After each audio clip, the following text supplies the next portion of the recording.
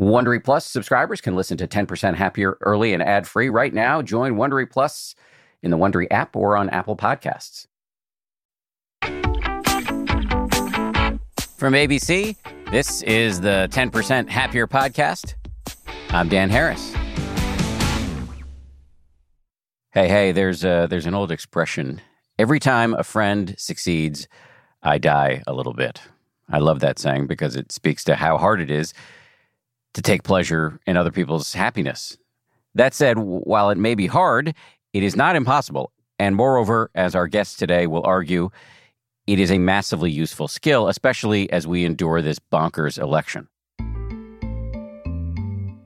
Welcome to week 3 of our special Election Sanity podcast series. Every Monday in October, we're tackling a mental skill drawn from an ancient Buddhist list known as the 4 Brahma Viharas, or the heavenly abodes. Do not be fooled by the highfalutin name. These skills are eminently achievable and massively helpful, and I can say this based both on personal experience and also a significant amount of scientific research. In the previous 2 episodes, we explored loving kindness, also known by the less gooey moniker of friendliness, and then in episode 2, compassion. This week, it's sympathetic joy, or mudita. That's the ancient Pali term. You can think of this skill as the opposite of schadenfreude. Instead of reveling in the suffering of other people, you're celebrating their happiness. Our guest today calls it borrowing joy. Her name is Tuere Salah. She's a guiding teacher at Insight Seattle. She is no Pollyanna. She does not sugarcoat how challenging mudita can be, but she does have a strategy that I think you will find appealingly doable. Before we dive in, just as a reminder, our free Election Sanity Meditation Challenge starts next week. We're super excited about this. We've worked with our very wise meditation teachers from this Election Sanity podcast series to create a really unique set of daily lessons and meditations, all geared toward helping you keep your cool during the 2020 election. And we'll be doing this challenge for the 7 days running up to the election day. If you'd like to join the challenge, download the 10% Happier app today to start meditating your way through this election season. And we'll see you in the challenge with thousands of other meditators. Again, it starts Tuesday, October 27th. Having said all that, let's dive in on mudita with Tuere Salah. Hello, Tuere. Great to meet you first thing in the morning. Yeah, hello, Dad. It's good to meet you too. It's a little bit after 6 in the morning where you are out in Seattle, and shortly after 9 here where I am on the East Coast. So thanks for getting up early to do this. I'd just be curious to hear, I know you've had a chance to hear the 2 episodes that have preceded you in this Election Sanity series on metta or friendliness, and also on compassion, or which I sometimes refer to as, giving a crap. Any thoughts on what you've heard? I really thought you guys did a really nice job of picking 2 people that really seem to, exemplify the 2 qualities. So I think the way they talked about it, each one in their own way, really is the way I would hold metta and compassion. Joanna was talking from this big framework and broader, unconditional, kind of just being able to engage and connect with the world wherever you're at in a friendlier, loving way, not out of this intimacy kind of love, but kind of an unconditioned embrace of life, which is how I hold metta also in this very big framework. And Reverend Angel seemed fierce, the way I hold metta. I mean, compassion. I don't hold compassion in that kind of mushy, empathetic kind of way, but much more of a fierce connection. And I thought your exchange with her around empathy and the difference between empathy and compassion was really, really good. I'm hoping I can do for mudita what they did for both compassion and metta, because I really think they gave a good, solid representation of these heart qualities that go beyond just our basic, do I like someone? Is someone deserving of my compassion? That kind of energy. This is These energies are much beyond that. It's much beyond our ordinary way of looking at things. Yeah, our default can be, mistrust and self-protection. Yes, it can be. And I mean, that's where we are in our ordinary sense. And in that ordinary kind of way, you can mistakenly think that the ordinary is all there is, and that there is no access to this, it's called supermundane or this otherworldly kind of energy, unless there's some kind of special thing going on. But it's not really true like that. We have access to this extraordinary level of the heart all the time. We just sort of take it. We kind of assume it in life. And we don't assume these heart energies like that, but you can cultivate them at the same degree of ordinariness, these beyond ordinary mind states and heart qualities. You use the term super mundane, and I am about to mangle Buddhist history, so just please, everybody, forgive me. But my understanding of that term super mundane is that back in the day when the Buddha was around, he would refer to the siddhis or iddhis, these sort of powers that one can get through meditation, allegedly, like being able to, replicate your body or read people's minds. He would call them mundane powers. Super mundane powers were the ability to cultivate in your own mind friendliness for all beings everywhere, or to drop the ability to cling in the face of relentless impermanence, et cetera, et cetera. So in many ways, these super mundane powers are, as ordinary as getting a cup of tea and not as magical as, replicating your body and or walking through walls, but they happen to be much more doable. Yes, that's it. I think that's why I like that word super mundane.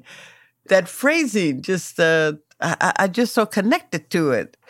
And the more we see these as super mundane, the less we think of it as, I got to make something special. It's like it's got to be my birthday or something for the day to be special, but it's not based in conditions. These heart qualities you guys are talking about aren't based in conditions, which is why I think this series it's a phenomenal idea. This is the perfect time to talk about the Brahma Viharas and to talk about them with the people that you actually have selected for talking about them, because we all represent each one of these heart qualities from a super mundane kind of way. I think that's what I've been trying to go around and say. We have just this extraordinary connection to them. A friend of mine has this read on the history of powers or superpowers or magical powers within Buddhist history, that the Buddhists talked about these quote-unquote mundane powers as a kind of like spiritual advertising, because he was competing in a pretty crowded spiritual field 2,600 years ago. And so, yeah, we got the powers too, but those are mundane powers. We've also got super mundane powers, that's the real deal. That's the real deal. That's the real deal. I mean, that's what we're going to talk about today. This is the real deal. This is how we get through whatever happens in our lives, these powers. If you don't have a sense of metta, a sense of friendliness and a kindness around life, it can burn you up, because there's just so much stuff that happens that has nothing to do with you.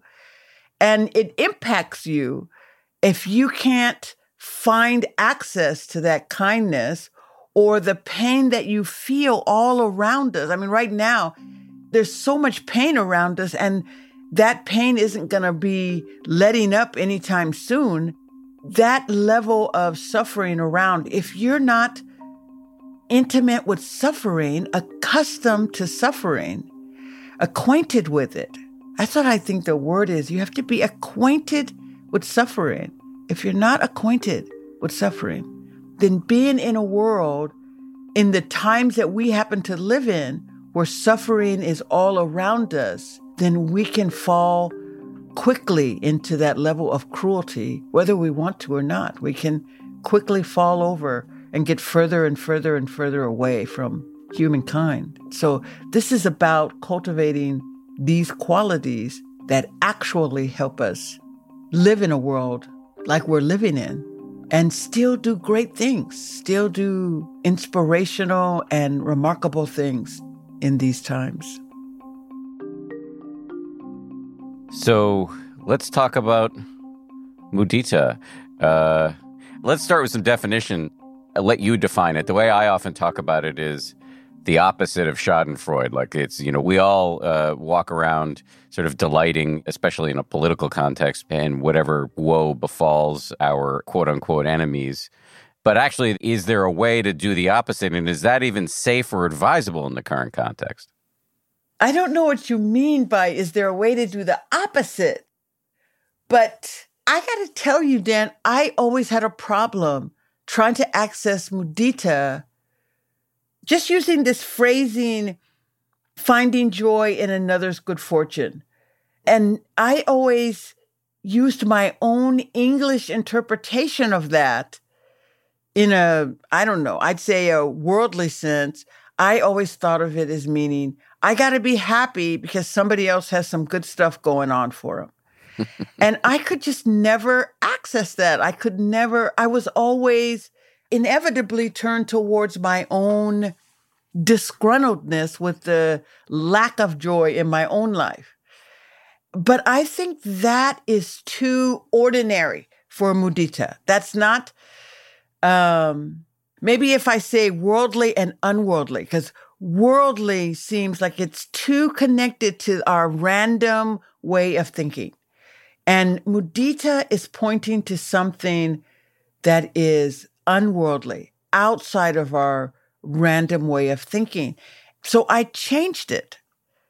So my definition for mudita is that you borrow another person's joy in their good fortune.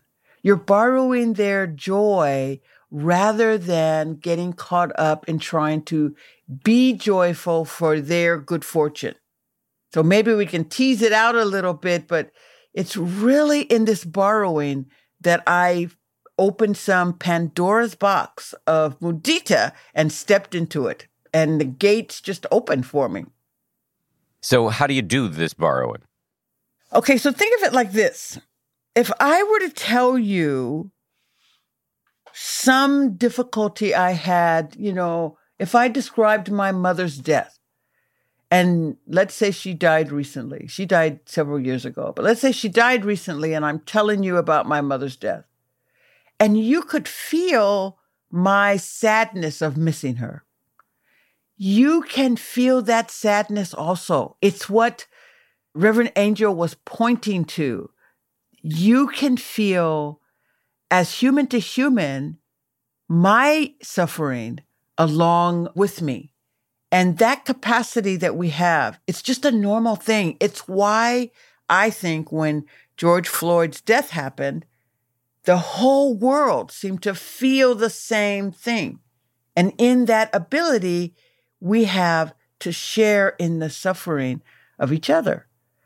And I realized we have that same ability when it comes to another person's joy. So when a person is feeling joyous for whatever their circumstances are, they feel happy, they're joyful. We can borrow that joy from them and feel that joy as a part of our own present moment experience. A way to see it is if your sister just had a baby and you just lost your job. But if you go around her and the baby, you are going to be full of joy, regardless of what's happening in your current circumstances. And so I begin to borrow the joy of all these different people I know. All these different situations, things that bring me joy, I started borrowing joy from all the time. So it's like a systematic harnessing of a contact high. Yes, that would be a perfect way to describe it. That's really good, Dan. That's it. This is like a systematic way of getting a contact high. It's probably the best way to do it.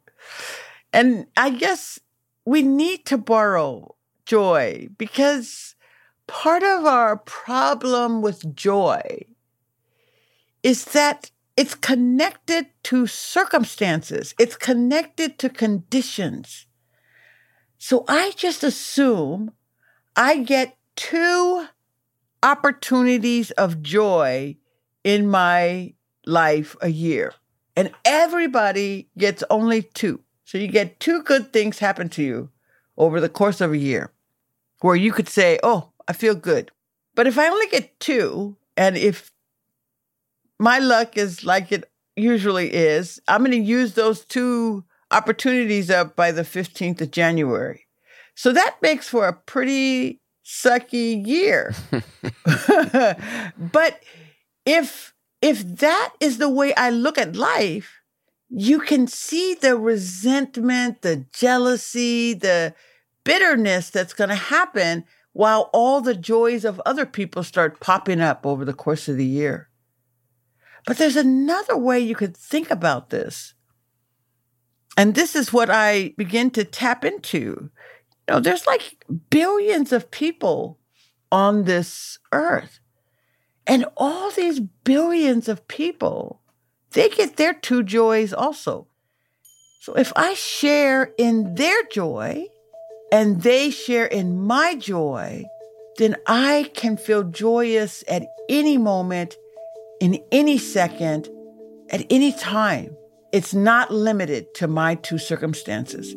It's limited to my willingness to turn towards the joy of another and borrow theirs. And that becomes a way of bringing joy into your life in an everyday, ordinary, get a cup of tea kind of way. Can you say even more about, where the rubber hits the road here? How do you, Tuere, do this? What's your system for the borrowing? So here's how I borrow it. I love romantic everything. I love romantic comedy. I like to see people who are in love. I just love romance. And I love the whole idea of asking someone to marry them and the person saying yes. And I love it when couples are cuddled, and it's just the whole thing about romantic love. I love it. But my current life, I have a vow of celibacy for this lifetime. So I don't really have romantic love in that way in my life. And that's a choice I made years ago, that this isn't about that choice. The point that I want to make is I could be bitter because I love romance, and yet it's not in my life in that way. But I think about all the people who are wanting to ask someone to marry them, all the couples that are together, and I kind of vicariously share that joy that they have with them, because I know there are millions and millions and millions of people enjoying that experience. So it's more of sharing in the joy of it, not in the condition of it. But, to put it in perspective, if you want a partner and you don't have a partner, I would not say that you would necessarily experience joy by thinking about all the people who have partners and you don't have one. I think you're going to end up feeling more miserable. So that is not your doorway into this joy. I realized that I had to find the places and the people and the circumstances that I actually feel joy for. If I'm looking for a job, I can't just say, okay, I'm happy that everybody else has a job. It doesn't work like that. You're not happy that everybody else has a job. You want a job. So if you're looking for joy, then you have to think, what is it that gives you joy regardless of your circumstances? It could be animals you're with. It could be when you get artistic or the reading of poems. There's this myriad of things that give people joy. So instead of thinking of, I'm glad you got that job when I really want one. It's more of what is it that gives you joy? And imagine the millions of people that are sharing in that same joy with you. A way to think about it is, if you sit down in any conversation with like-minded people, and you are all sitting there talking about a subject that you all agree on, so much joy comes out of that subject. Even if you're just complaining, there's so much energetic joy that someone else understands me and what I'm saying. It's the same way with sympathetic joy. You're looking for like-minded people who are experiencing the joy that you already like. And you're just connecting to the reality that there are millions of people out there feeling that same joy. They enjoy this too. They enjoy a good book of poetry just like you do.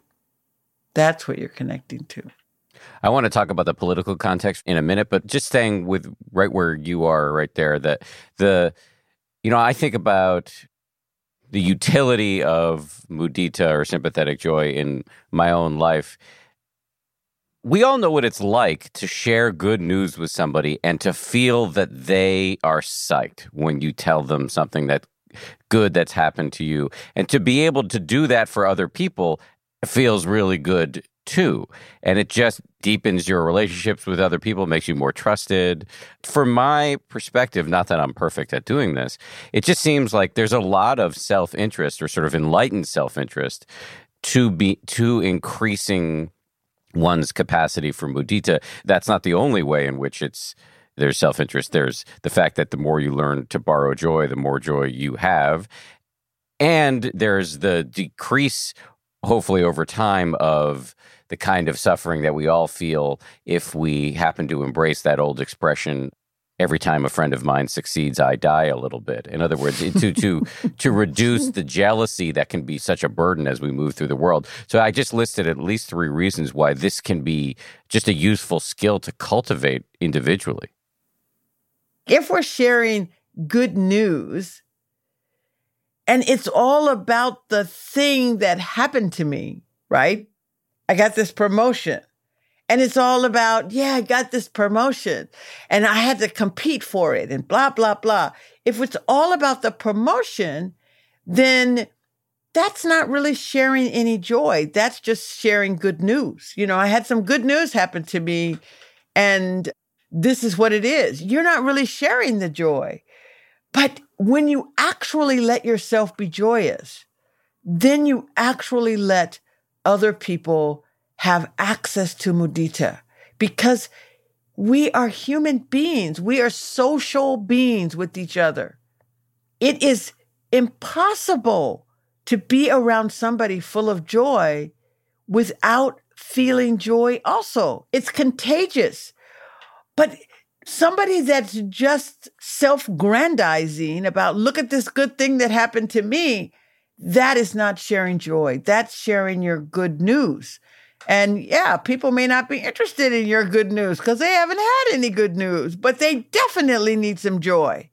And that means instead of it being about the good news or the good thing that's happened to you, it's more about how you feel about this good thing that's happened to you. You're sharing your good fortune with someone else. And that everybody appreciates, everybody can connect to. Not just your good news. Yes. Yeah, I think you're making an even more sophisticated point than the points I was making. But I think on the receiving end, there's also that if you can cultivate this super mundane power so that when people share good news or share their joy, that you're able to actually resonate with it rather than contract into some sort of what about me thing, then you are a more attractive friend. Yeah, it is like that. I do want to be cautious here, though, because contracting into, what about me? That's a normal experience. Yes. It's very real. This is the example I love to use because it's perfect. for how normal it is. So I had some friends in my Sangha, and they won this $10,000 gift because they submitted a write-up, a little story with this organization, and they won. And they were sharing it with the Sangha, and I could hear myself saying, man, I never win anything. I need $10,000. How come I don't get $10,000? And I heard myself saying this, and it hit me. It was so easy and simple to say that, because at that moment, all I was thinking about was the money. So I just told everybody what I was thinking, just so we could get a good laugh out of the whole thing. But I said what struck me is my mind doesn't care that I didn't apply. I didn't even submit anything. I didn't know anything about the contest. It doesn't matter that this wasn't even something I was going to be a part of. When my mind hears about somebody else's good news, I immediately have this automatic response of, why not me? What about me? I don't get that. It's so automatic. And if you believe that, you will get stuck in that automatic kind of grasping mind, what about me? But after I told everybody, there was this great laughter in the room. And instead of this being about the money they got, it became about just the joy we were all sharing in all our responses in our own heads of what happened when they said this. And this joy began to just kind of, the laughter of it and the fun of it completely changed this impulse reaction of what about me? So the what about me, I think that's just something that our grasping minds are always going to think. It's just part of the worldly way in which we live as human to human. But below that, what about me, is this ability that we have to feel the joy that person is feeling in this good news that they have. And that's what mudita is. Mudita is below that impulse level of good for you. It is a very important aspect of practice. And before we get to the social issues here, the current situation, I want to talk a little bit about what mudita is to practice, to being a strong practitioner, to this idea or aspiration we can have for an awakened mind, and put it in some context. Because when you start practicing and you start looking for peace and calm, that's the thing that everybody's trying to, I just need to get to this peace and the calm. But before that peace and calm is joy. It's almost like joy is the bridge that turns our efforts of practice, of returning to the breath and returning to the breath or returning to the breath. It's like the joy is what enables us to let go of striving and relax into this more tranquil, calm, peaceful place. We need the joy to do that, because without that joy, the basic effort or energy that we use to return again, to be non-judgmental, to be accepting, allowing, returning again to this neutral object, returning, it in of itself can get mundane. It can get boring. You could be sitting there saying, okay, I'm coming back to the breath. And without that joy, that uplift, learning to cultivate that joy, then it's very difficult to get to the more peaceful, calmer, blissful states in meditation.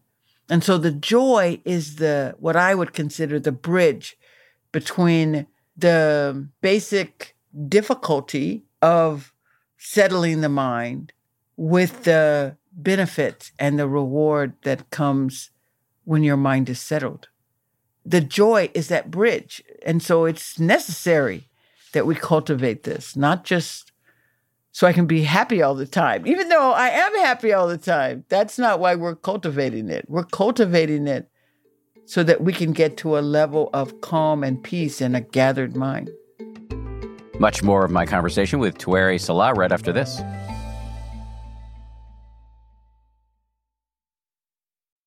The Taste the Mediterranean sales event is going on now through March 19th at Whole Foods Market. It's a store-wide event packed with flavor. My family and I are regulars at Whole Foods Market. We've got one, I think, less than a mile and a half away from our house. This Taste the Mediterranean thing sounds pretty cool. They've got Mediterranean-inspired flavors. You can save on Parmigiano Reggiano, charcuterie, and ground lamb. They've got delectable seafood choices. You can save on whole branzini and sustainable wild-caught sockeye salmon, which is a regular feature at our dinners in this house. My son loves that salmon from Whole Foods. And I'd be remiss if I didn't point out all of the 365 by Whole Foods Market products. Stock up on wallet-happy Mediterranean essentials like feta cheese crumbles, whole wheat pita pockets, and more. I am constantly consuming these 365 products, including the raw cashews, which I snack on all the time. We love the 365 sea salt and pepper. We love their sushi rice. You get the picture. Go check it out. Taste the Mediterranean now at Whole Foods Market.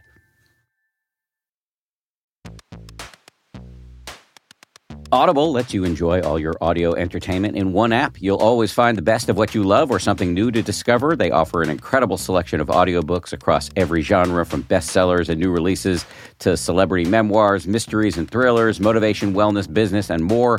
Audible is the destination for thrilling audio entertainment with highly anticipated new releases and next listen recommendations for every type of thriller listener. The selection over on Audible when it comes to true crime, mystery, and thriller is quite extensive. They've got John Grisham, tons of stuff by Stephen King, David Baldacci. My favorite that I've checked out recently in the crime fiction genre is called Age of Vice. It's by Deepti Kapoor. It came out not long ago. Not only is it thrilling and very, very plotty, but it's also written incredibly well. It's truly literature. Deepti Kapoor is like a force of nature as a writer.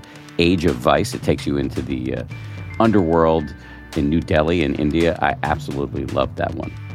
As an Audible member, you can choose one title a month to keep from the entire catalog, including the latest bestsellers and new releases. New members can try Audible free for 30 days. Visit audible.com/10% or text 10% to 500-500. That's audible.com/10% or text 10% to 500-500 to try Audible free for 30 days. Audible.com/10%.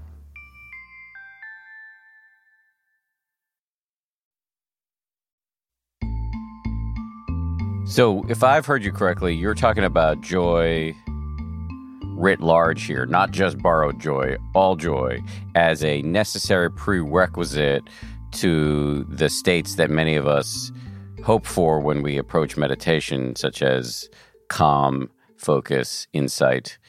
And so what does that joy look like? This joy you're talking about that is the bridge in my meditation practice. How and where and why would I be feeling this? So think of it like this. You get up every morning, you sit down at your cushion and you start meditating. And one morning you are very peaceful, very quiet. I like it. I like it. I like it. I like it. But that kind of morning isn't all the time. Some mornings you're going to get up and you're going to be in a grumpy mood or frustrated or irritated, afraid, anxious. All kinds of emotional energies show up every time we sit down. But we want to practice even with an anxious mind. We don't want the anxious mind to control our practice. We want to be able to be with this anxious mind. So learning to access joy is how we are able to still connect with our breath and be with our practice, even when we're feeling anxious or irritable or averse. Borrowing of joy that comes from mudita is what I think we do to cultivate that access to joy. Just cultivate the access to joy, and joy arises on its own. I guess what I'm trying to say is the joy that arises in practice, even when you're irritable or averse, is a byproduct of cultivating mudita. As you cultivate borrowing joy, it's like you get acquainted with joy. You begin to get intimate with this joy.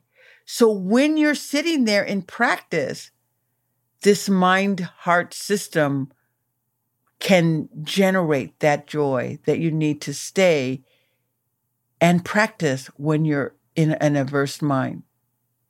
It leads to this calm.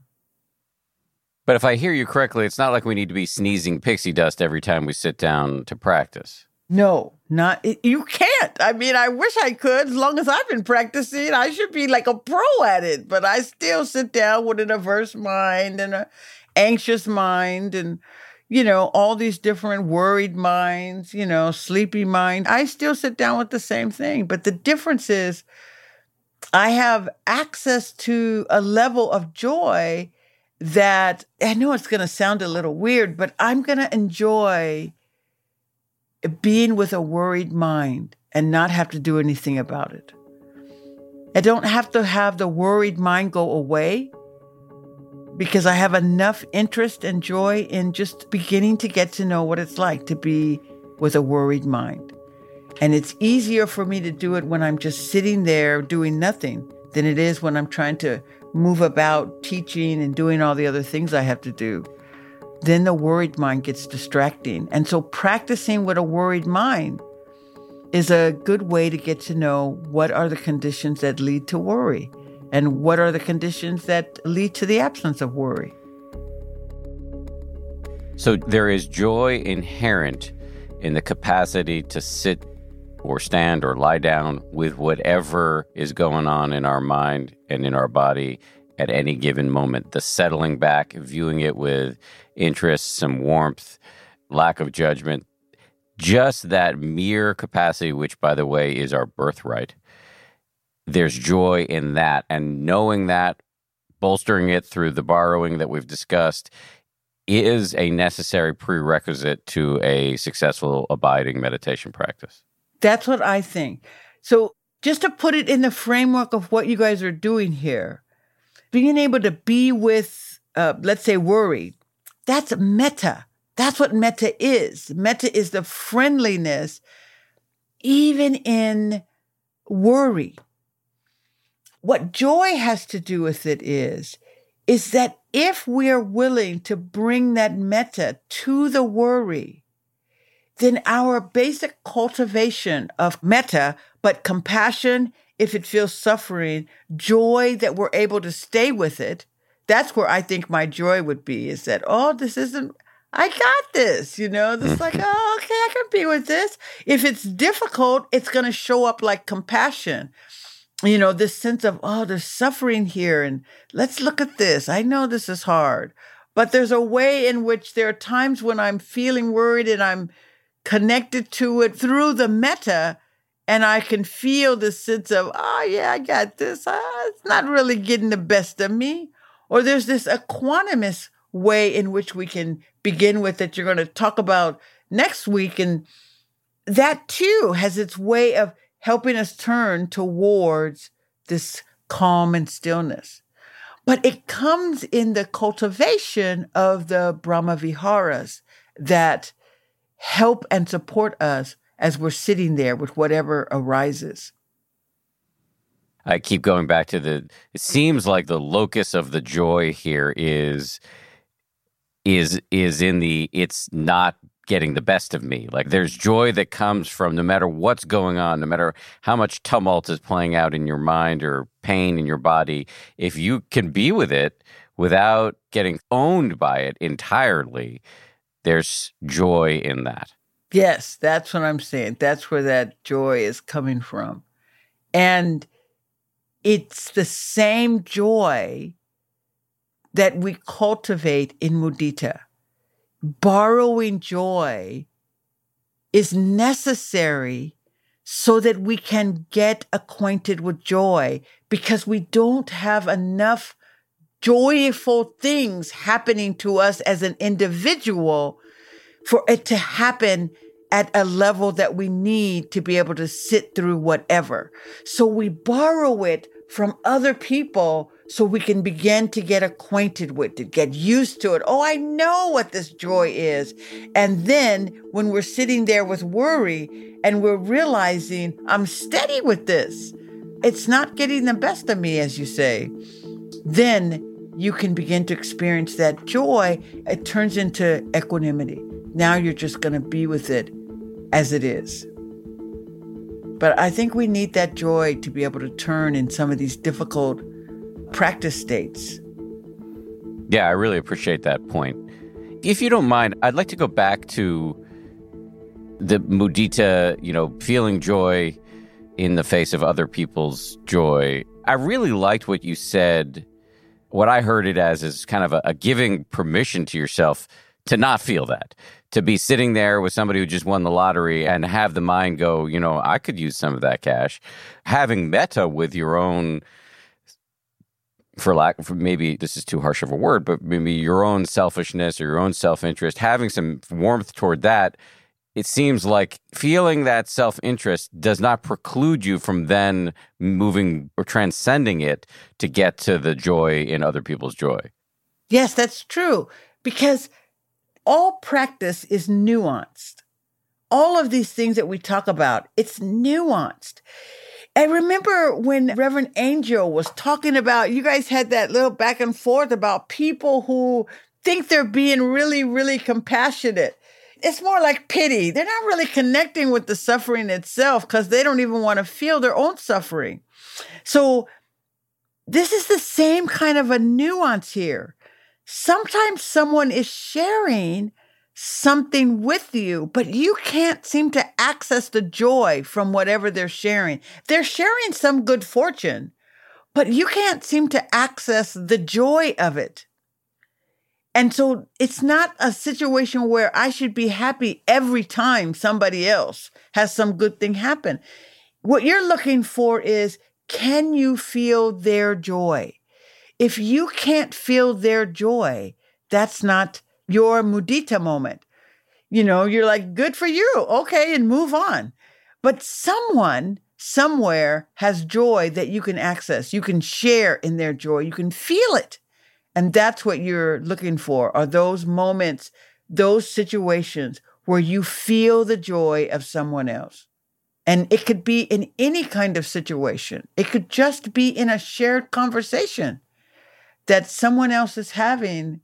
You guys are talking about something they did, stood up for themselves. They finally stood up for themselves and they really said their truth, and they just feel great about it. And you can feel that. You're happy too. I'm so glad you stood up for yourself. And that is where mudita is, because it's in the feeling of the joy for another being. And if you don't feel it, there's no mudita there. It doesn't say anything about you, and it doesn't say anything about the other person.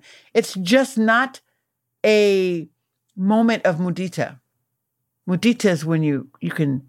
I know that I probably got to throw a little caveat here, because in the Brahma Viharas, when we teach it, we don't want to create this energy that says, oh, you got to feel it. You got to be oozing it all over the place. I realize that. But I think mudita is a little different. I think mudita, you actually have to feel another person's joy. And it's learning to feel another person's joy so that as humans, we can learn that joy is abundant. It's always abundant. Someone's always in some joyous state.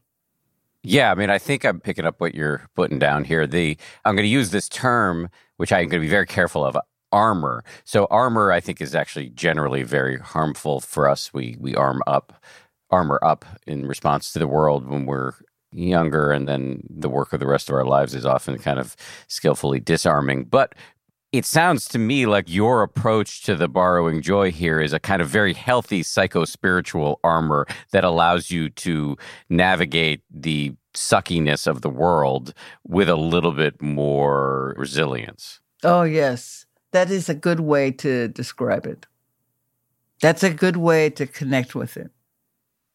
Maybe that naturally brings us to politics, because this is a bonkers election. And I suspect people are thinking, okay, well, we've been talking about mudita in many ways here, but one of them is taking joy in other people's joy. I do not want to feel happy if the people with whom I disagree in a political context are prevailing in some way. So how do I put this idea to use right now? So it's like we were just saying, if someone else prevails in whatever their strategies are and you don't want them to, that's not where you're going to find mudita. So don't even think about that. There's no mudita in there. That's not what mudita is about. What mudita is about, this is probably the best way I can explain it. As a Black woman, when I think about the civil rights and I hear about the things that people had to go through, at lunch counters and with hoses of water being poured on them and all of this, and the level of blatant in-your-face racism that was happening to Black people before the civil rights movement, I can get pretty angry. And there was, I am certain, a degree of rage that was in the Black community like it is now. So in order for them to actually move in against a system that was that volatile towards them, you would have to sing gospel music to the rafters in order to get the inspiration and the energy and the joy that you can do this. This is what it takes in order to do that. So before they would do these big, huge protests, they would go to church and sing to the rafters. To me, they were borrowing each other's joy. They were cultivating mudita, enough mudita that would inspire them to stay through whatever difficulty they had to have. And that's really what mudita is for. It is protection in the level of suffering that humans exist in. And we need to combat that, using all these warrior kind of words. But in a way, it's like a warrior sense when you're thinking about social unrest and social injustice and inequality and all of it. You need to have enough inspiration and willingness that will allow you to show up. And even though friendliness of metta allows us to love at this unworldly level, and compassion allows us to be with suffering up close, you need the joy to stay in there. You need joy in order to not get burned up and bitter and cynical and just angry all the time. You need the joy to be able to get up and do this day after day after day after day after day. And that's probably one of the great gifts of being an African-American person, is that we are a people full of laughter. And no matter how difficult things are, we can always get together and laugh. I'm talking big, loud belly laughs, just huge laughter, because it's inherent in suffering that laughter has to be there. And that's part of why I think it's important that we cultivate joy right now and stay with it.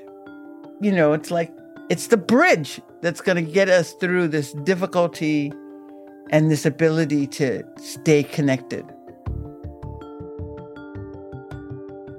You used this beautiful, really inspirational example of singing to the rafters in a civil rights context before going out to protest, which at that time and now, but definitely at that time could involve risk to life and limb. I had a much more ridiculous example come to mind as I contemplate the strategy you're describing here, which is, I never actually played this game, but I remember as a journalist covering the Pokemon Go craze, where people would walk around collecting these, using their phones to find these digital characters and hidden all over the place and just swallow them up and collect these points. And it seems to me like you're doing some sort of very healthy non-tech version of that, just walking around through the world like, oh, there's some joy over there. Got it. There's a cat video. Got that. Et cetera, et cetera. Oh, I just heard about somebody who graduated from high school and their site. Got it. Mine. And you're collecting all of that and using it in your meditation practice. And as you, like every other citizen of this country, watch all the craziness that's transpiring during this election. Yeah, that's what you're doing. That's what we have to do. And we have to do it because suffering can kill us. It's not a joke. It can kill us. It can dissolve us into such a level of bitterness and cynicism that depression is a killer, basically. And so we don't want to be stuck in so much suffering that we can't get up every day and go out and fight yet again, struggle yet again. We want to be able to get up every day and face these things. I remember in my own scenario when I always send the younger President Bush, I always send him metta all the time.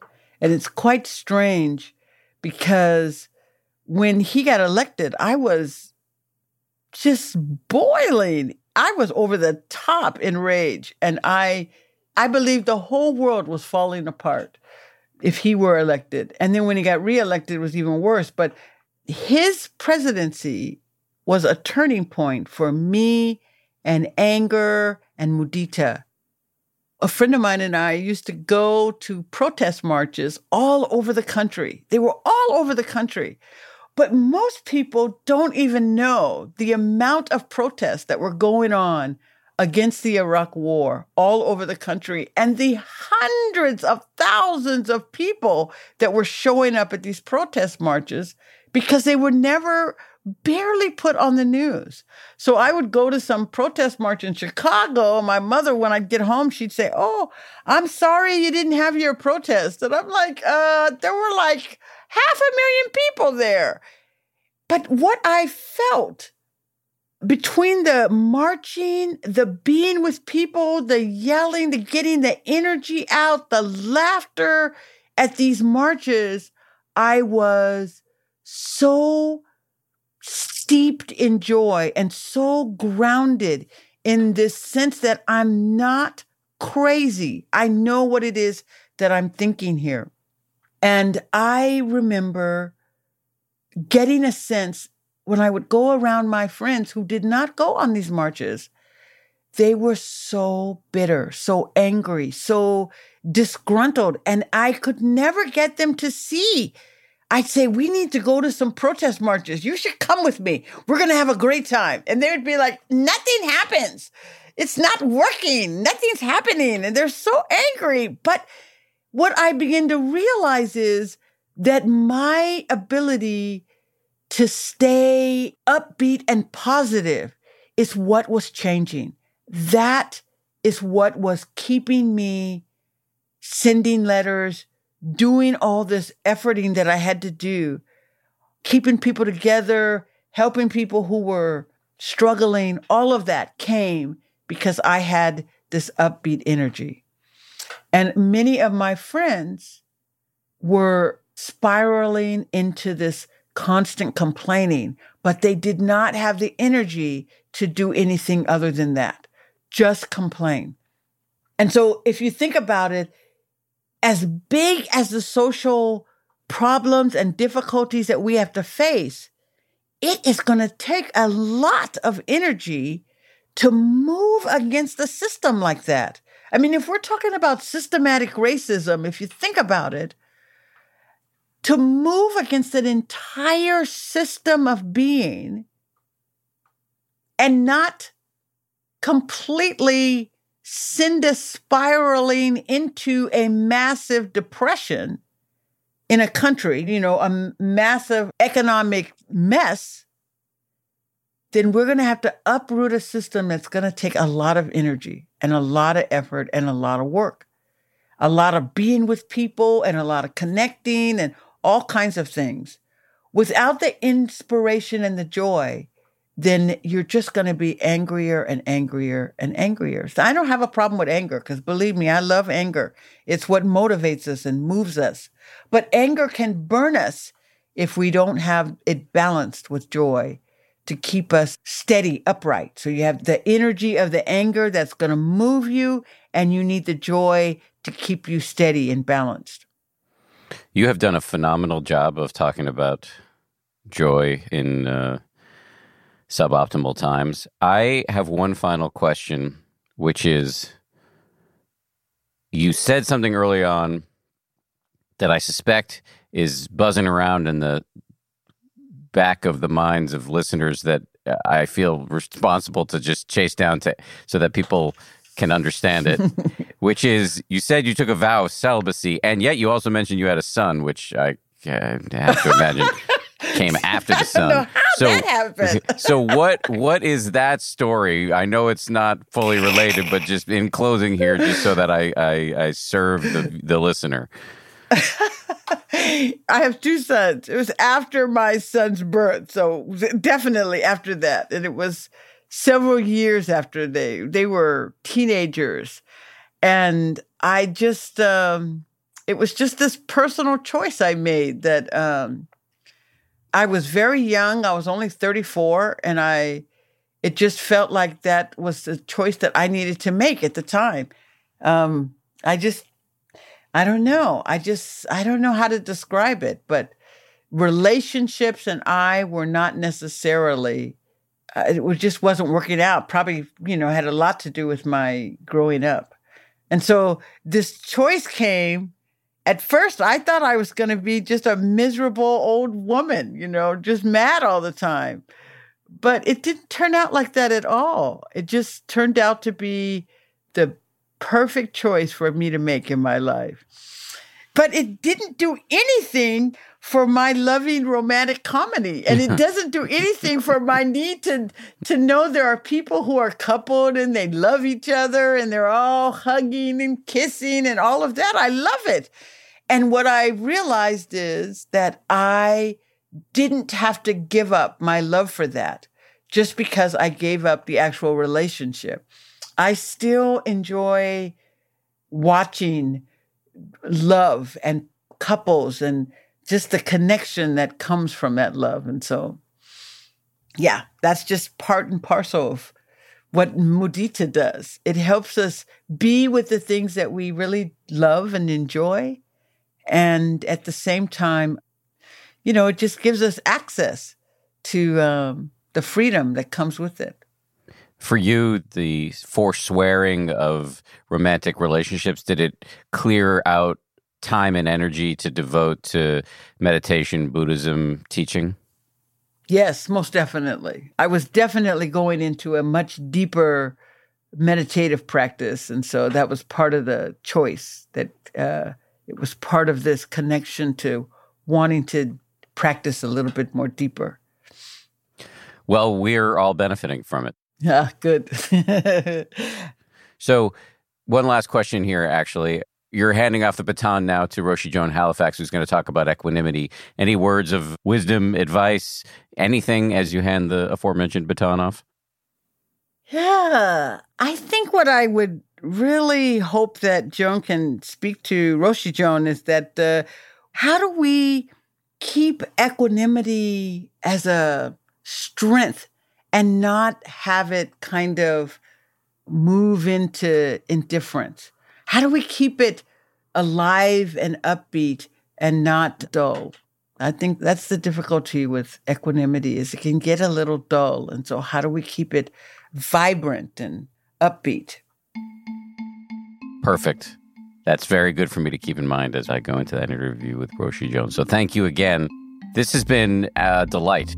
I have derived joy from sitting and talking to you, so I am grateful. You're welcome. Thank you, Dan. I'm so glad that you invited me, because these are difficult times and we need joy to get us through it. And so I'm glad you guys are doing this. Very nice. Big thanks to Tuere.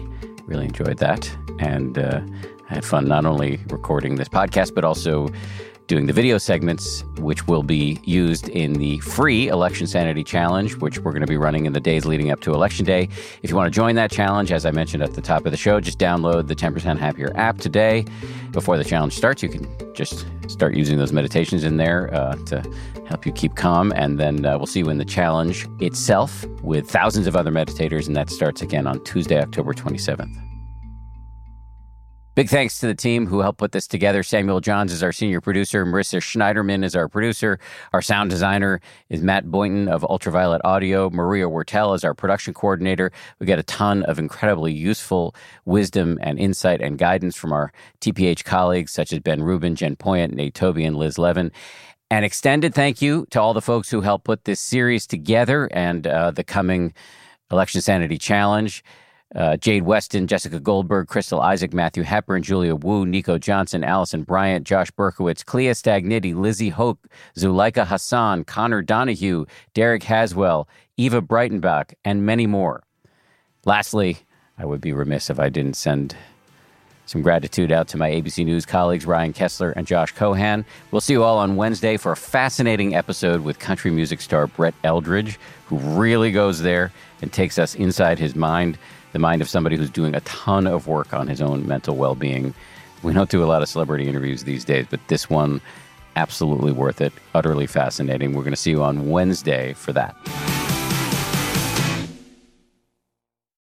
If you like 10% Happier, and I hope you do, you can listen early and ad-free right now by joining Wondery Plus in the Wondery app or on Apple Podcasts. Prime members can listen ad-free on Amazon Music.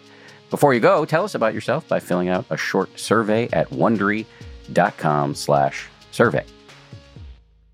If you travel, you know how to pull off a perfect getaway. You know after you enroll with your Delta SkyMiles Platinum American Express card, you get up to $10 back monthly on U.S. rideshare purchases with select providers, like a car to the airport. You know which remote retreats have the best herbal baths, and where the Wi-Fi password is rarely used. Because you're the escape artist. It's why you're a Delta SkyMiles Platinum American Express card member. If you travel, you know. Terms apply. Purchases must be on card. Visit go.amex/you-know. Hey grown-ups, the Cat in the Hat Cast is a new podcast from Wondery, perfect for the whole family. Join the Cat in the Hat and your favorite Dr. Seuss characters as they get whisked away on a new adventure every week. Fish dreams of creating his very own polite and quiet podcast. That is, until he gets a surprise visit to his Fishbowl podcast studio from the Cat in the Hat himself, and it becomes very clear that the cat has other plans for the podcast. And those plans are the opposite of quiet. Sing along to new favorite songs, try your luck at Titanic tongue twisters, have some fun with wondrous wordplay, and most importantly, bring your family along for all of the adventures in the Cat in the Hat Cast. Follow the Cat in the Hat Cast on the Wondery app or wherever you get your podcasts. You can listen to the Cat in the Hat Cast early and ad-free on Wondery Plus. Join Wondery Plus in the Wondery app or on Wondery Kids Plus on Apple Podcasts today.